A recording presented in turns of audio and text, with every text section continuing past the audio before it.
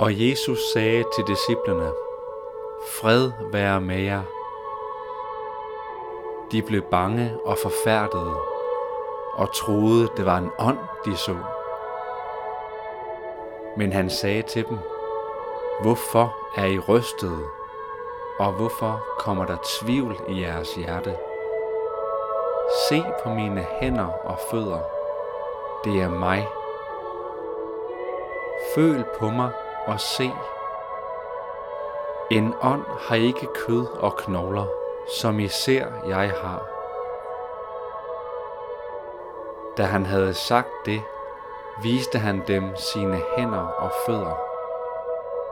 Og da de af bare glæde stadig ikke kunne tro, men undrede sig, spurgte han dem: Har I noget at spise her?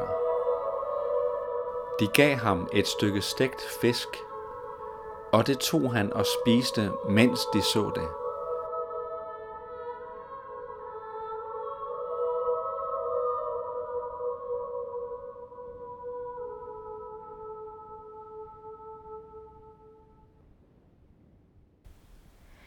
Med den her lille passage fra Lukas evangeliet om den opstandne Kristus, der færdes fysisk blandt disciplene efter at han har været i graven i et par dage, ja, så vil jeg gerne ønske jer alle sammen en rigtig glædelig påske. Mit navn er Elisabeth Hartmann Evald, og sidste gang i Stemmer fra Apsis, nemlig i fredags, hvor det var langfredag, der talte jeg meget passende om død. Og mere specifikt om de sårmærker, som Jesus fik på korset. Jeg talte om, hvordan sårmærkerne har sådan en dobbelt effekt på os, at de på en gang er frastødende og dragende, og hvordan mange af de folk, der mediterer over afbildningerne af sårmærket i for eksempel middelalderen, de pointerer, at de begærer at trænge ind i mærket, men at det altså også gør ondt at trænge ind i det. Jeg gjorde i fredags et stort nummer ud af at forklare særligt det her med, at det gør ondt at trænge ind i mærket. I dag der skal det derimod handle om noget meget mere positivt. Det skal nemlig handle om, hvad målet med den her smerte er. Det skal handle om de livgivende aspekter ved sårmærket. Derudover så skal det handle om noget, som jeg indikerede løbende i sidste afsnit, men som jeg aldrig rigtig uddybede. For man fornemmer jo nok, at der var en slags spirituel praksis knyttet til de her sårmærker i senmiddelalderen. Jeg har jo flere gange fortalt, at folk sidder og kigger på mærket og beder over det, alt imens at de begærer at trænge ind i det og blive et med den absolute skønhed, som mærket rummer i kraft af at være den her portal ind til Kristus og Gud selv. Og jeg har også sagt det her med, at der sker noget spirituelt i den proces. Som jeg sagde, så kan det uskønne i en dø på grund af den kraft, man får fra Kristus, så ens sind kan blive skønt, og man holder op med at tænke for eksempel uskønne tanker. Men som jeg også forklarede, så har den her spirituelle praksis altså nogle meget fysiske træk også. Selvfølgelig så trænger folk ikke ind i det konkrete sår, de ser på papiret. Altså jeg mener, de hopper ikke sådan helt konkret ned i papiret. Men de bliver dog et med sårmærket helt fysisk i nadveren, hvor de bliver et med blodet, som sårmærket afbilder. Og endda så hørte vi også, at folk faktisk selv får sårmærker og har det her lidelsesfællesskab med Kristus på en ganske fysisk måde. Der er med andre ord både noget åndeligt og noget fysisk på spil i det her med sårmærket. Eller for nu at bruge nogle ord fra tidligere i den her podcast, så er der både noget materielt og noget immaterielt på spil. Også det emne vil jeg gerne sige en masse mere om i dag. For begge emner, altså først det her med det livgivende aspekt ved sårmærket, og dernæst det her med, at både det materielle og det immaterielle er på spil. Ja, begge de her to har alverden at gøre med dagens hovedoverskrift, som naturligvis er opstandelse i anledning af, at vi i går fejrede netop den i kirken. Så med denne fyldige introduktion, så håber jeg, at vi er klædt godt på til at dykke ned i det første, vi skal se på, nemlig de livgivende aspekter ved sårmærket. Som jeg sluttede sidste gang af med at pointere, så kan vi altså ikke komme udenom, at sårmærket på de afbildninger, jeg har lagt op på Facebook, at de altså ligner en vagina. Man skal dog nok passe lidt på med sådan helt partout at forstå en middelalderafbildning af en vagina som noget pornografisk. Så har man jo ikke nødvendigvis tænkt om det her organ dengang, lang tid før pornoens frigivelse. Det vender jeg lige tilbage til senere. Men hvis man i hvert fald skal sige noget stensikkert om, hvad middelaldermennesket har tænkt om den her afbildning, ja, så tænker jeg, at der er 2 ting, der i hvert fald ikke er nogen tvivl om. For det første så findes der nemlig nogle i vores øjne nok ret tossede og også ret sjove eksempler på, hvordan en vagina i middelalderopfattelsen nok har været temmelig frastødende. For eksempel gengivelser, hvor den har tænder og hvor den åbner til et helvede, og ja, ganske enkelt er temmelig uhyggelig og frastødende. For det andet, ja, så vil en middelalderteolog nok fremhæve, at vaginaen, det er da en god ting, for det er jo den, der frembringer liv til verden, og liv, det er godt.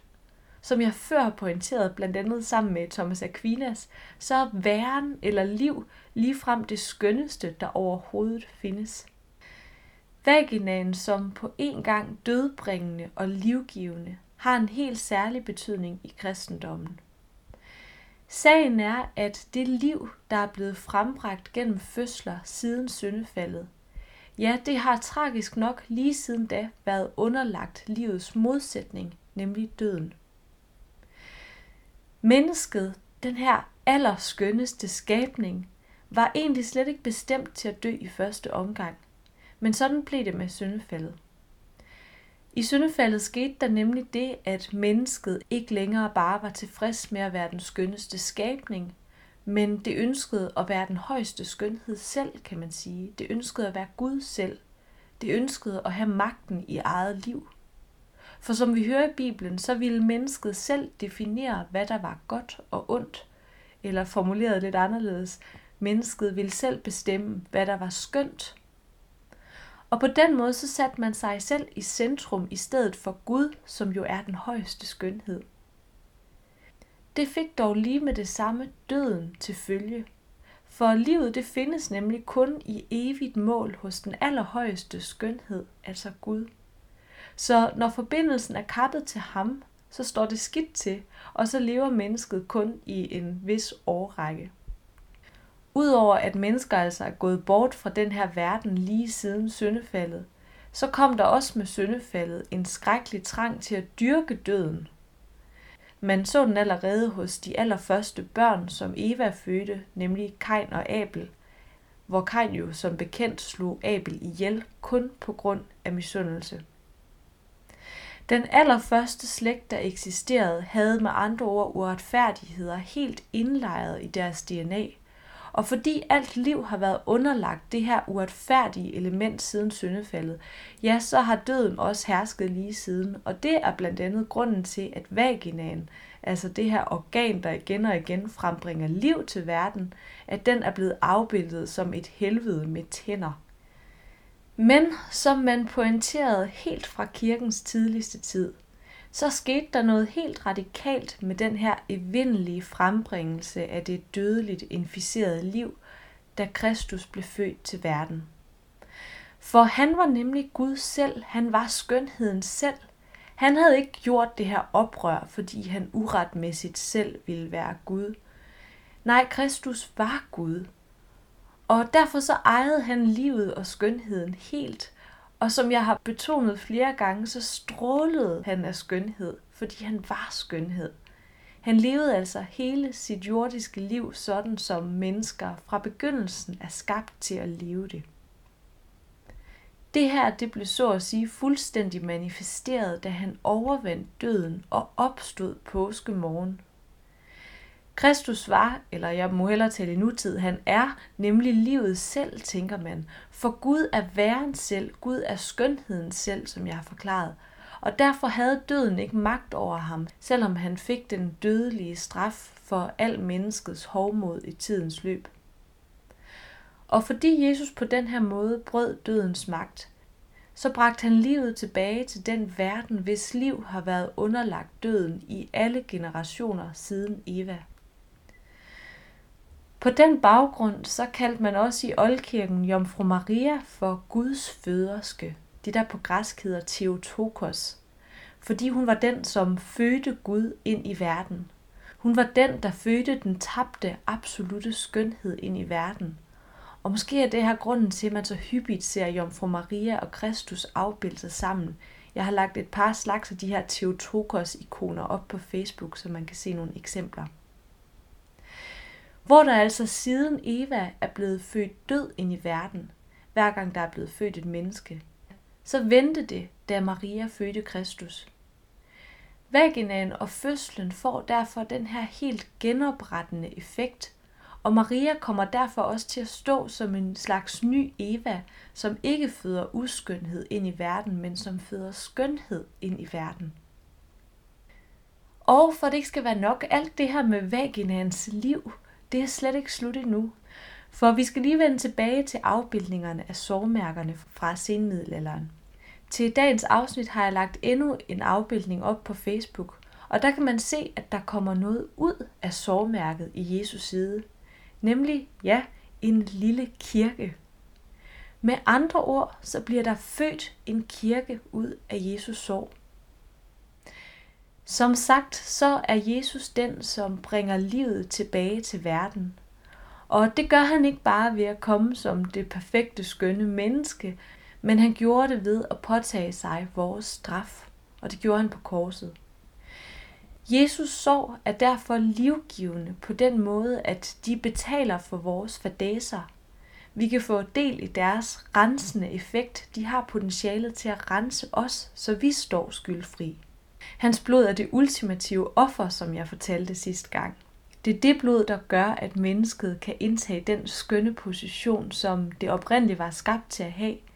Det vil sige en position, som er, at vi er forenet med den højeste skønhed som skønne skabninger, og at vi derfor også har evigt liv.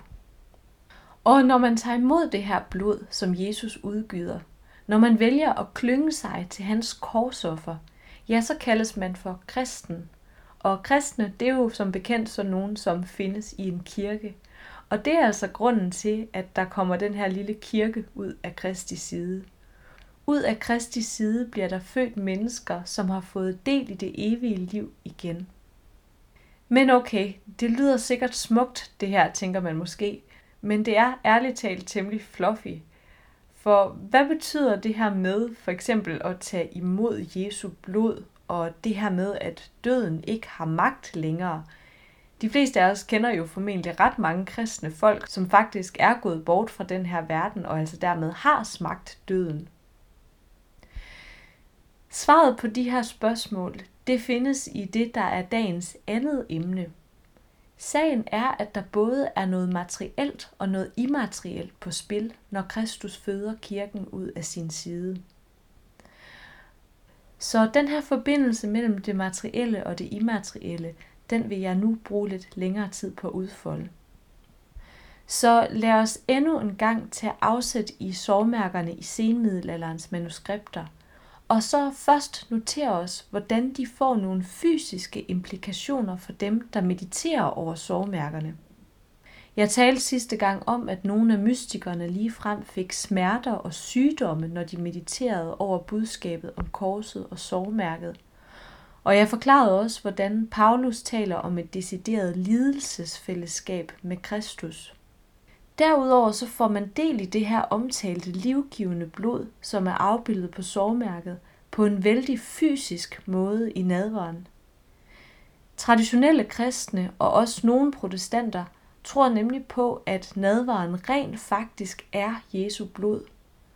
Og sådan tænkte man også i høj grad i senmiddelalderen, for så sent som i 1200-tallet havde man på et kirkeligt koncil, nemlig det man kalder det 4. Laterankoncil, der havde man uddybet sin lære om netop det her med, at det altså er Jesus, man får i nadveren. Nadveren er ikke bare et billede på ham, men den er hans blod, som man altså bliver et med helt konkret og fysisk, når man indtager oblaten. Og derfor så renser nadveren en og giver en del i det her liv og topmål af skønhed, som Kristus er. Men der sker også noget, som ikke er materielt, når man indtager nadveren. For husk på, hvordan skønhed ikke er materiel. Skønhed kan rigtig nok materialisere sig, og det var det, der skete med Kristus. Men skønhed er immateriel. Dog, når vi indtager Kristus, så får vi så at sige del i begge dele. Vi får del i begge hans naturer, nemlig hans menneskelige, den materielle, og hans guddommelige, den immaterielle. Når vi indtager nadveren, så bliver vi altså et med den immaterielle skønhed på en meget materiel måde. Og derfor så mødes himmel og jord i den lille oblat, kan man nærmest sige. Med andre ord, så er der en forening af de to sfærer, som vi ellers har det med at adskille meget groft på spil, når vi får del i Kristus. Og det er også derfor, man ser implikationerne af alt det åndelige, der sker, helt tydeligt i kroppen, for eksempel når mystikerne får sårmærker. Jeg må dog hellere sige lidt mere om det her med de åndelige implikationer, for noget, der nok stadig er lidt uklart, det er jo, hvorfor kristne så alligevel dør, når de jo altså faktisk har fået del i det her evige liv, som Kristus er.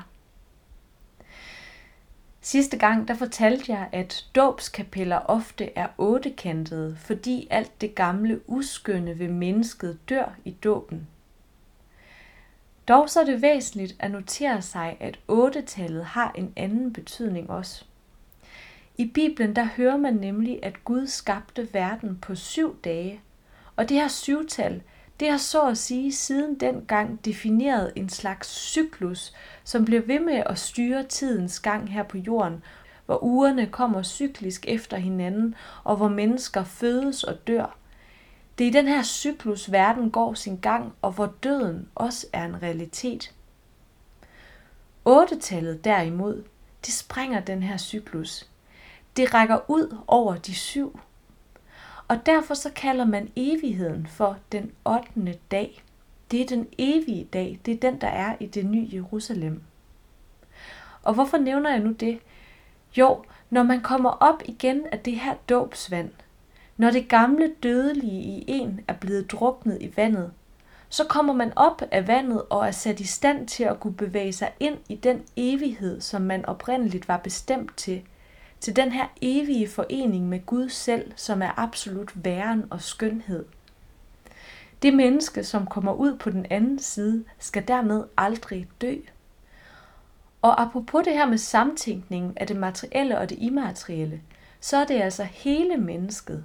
Det er alt det, der er skønt ved mennesket, alt det, som det er skabt til. Det er det, der aldrig skal dø. Og det indebærer altså også kroppen. Det er ligesom da Jesus opstod. Der var det ikke bare som et spøgelse, som vi hørte i starten af det her afsnit. Det troede disciplene ellers i starten. Men han var ikke bare spøgelse, for han indtog faktisk både mad og drikke.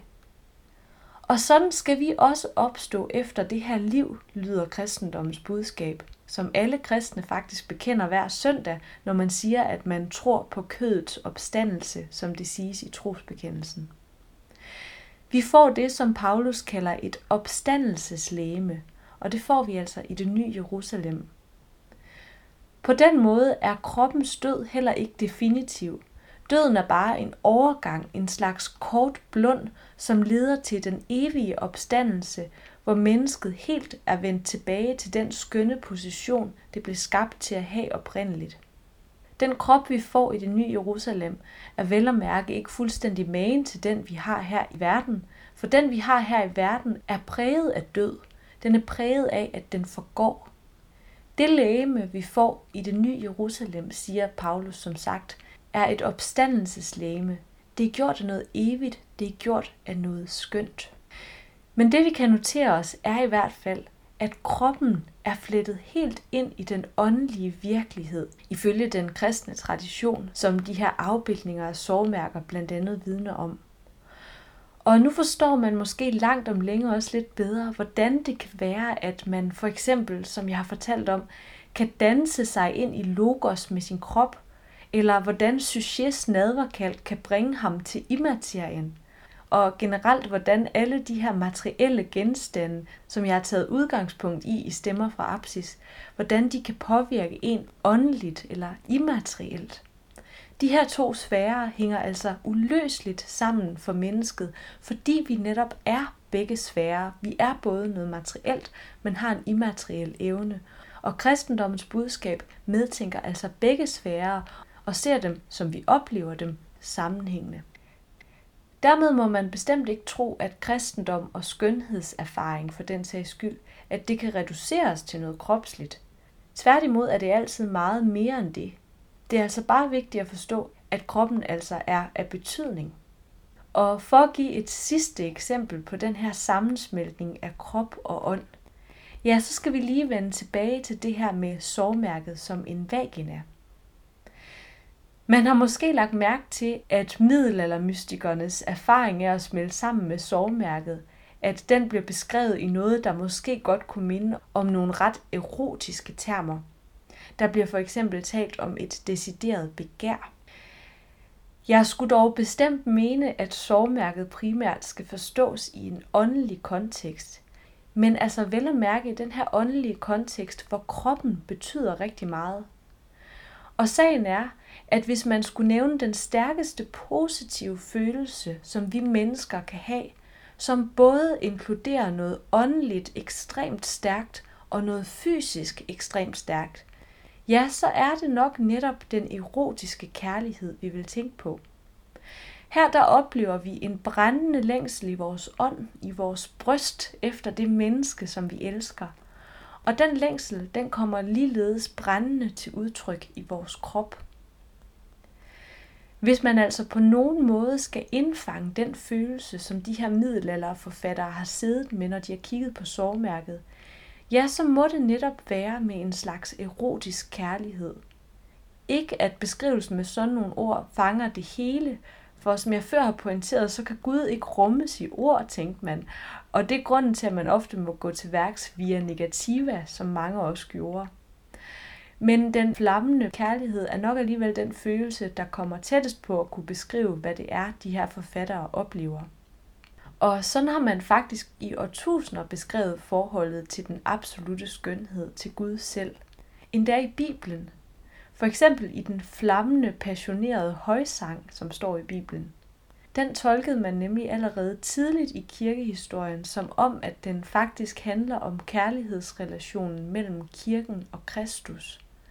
Der er en brudemystik på spil, har man sagt, en brautmystik, som det hedder med en fagterm på tysk.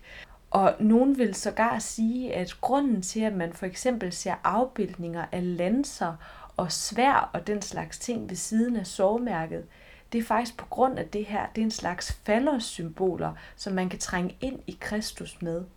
Sådan kan man i hvert fald med forholdsvis god grund vælge at tolke det. Blot lige her i en slutbemærkning, så vil jeg kærligt formanende pointere, at der altså ikke bør trækkes lummert på smilebåndet af alt det her. Der skal snarere jubles over alt det her. Grunden til, at sårmærket er formet som en vagina, grunden til, at kærligheden til Kristus er erotisk beskrevet, det er, at man forsøger at udtrykke, at menneskets allerdybeste længsel bliver indfriet i mødet og foreningen med Kristus, længslen efter den højeste skønhed. Den her forening sker som sagt fuldt ud, når mennesket er opstået, altså opstået som helt menneske med krop og ånd. Der skues den højeste skønhed, og Dante ser sig selv i den, som vi har hørt, fordi han er så forenet med den. Og den skues både med det, som Augustin kalder det indre og det ydre øje. Måske fordi der i det nye Jerusalem slet ikke kan skelnes mellem den slags længere. Vores krop er opstået sammen med vores immaterielle evner. Det indre og det ydre øje er forenet. Og fordi jeg tænker, at det her er ret vigtigt at forstå, så skal den amerikanske forfatter Flannery O'Connor få lov til at afslutte den her udgave af Stemmer fra Apsis. Netop med et jubelråb over, at opstandelsen ikke blot er den her immaterielle, kognitive eller indre sag for det indre øje, men at opstandelsen er noget langt mere omfattende, som vedrører hele mennesket som krop og ånd.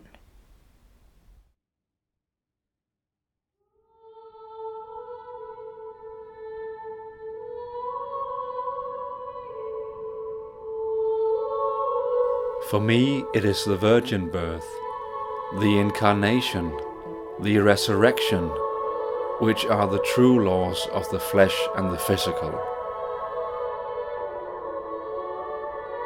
Death, decay, destruction are the suspension of these laws. I am always astonished at the emphasis the Church puts on the body. It is not the soul, she says, that will rise, but the body glorified.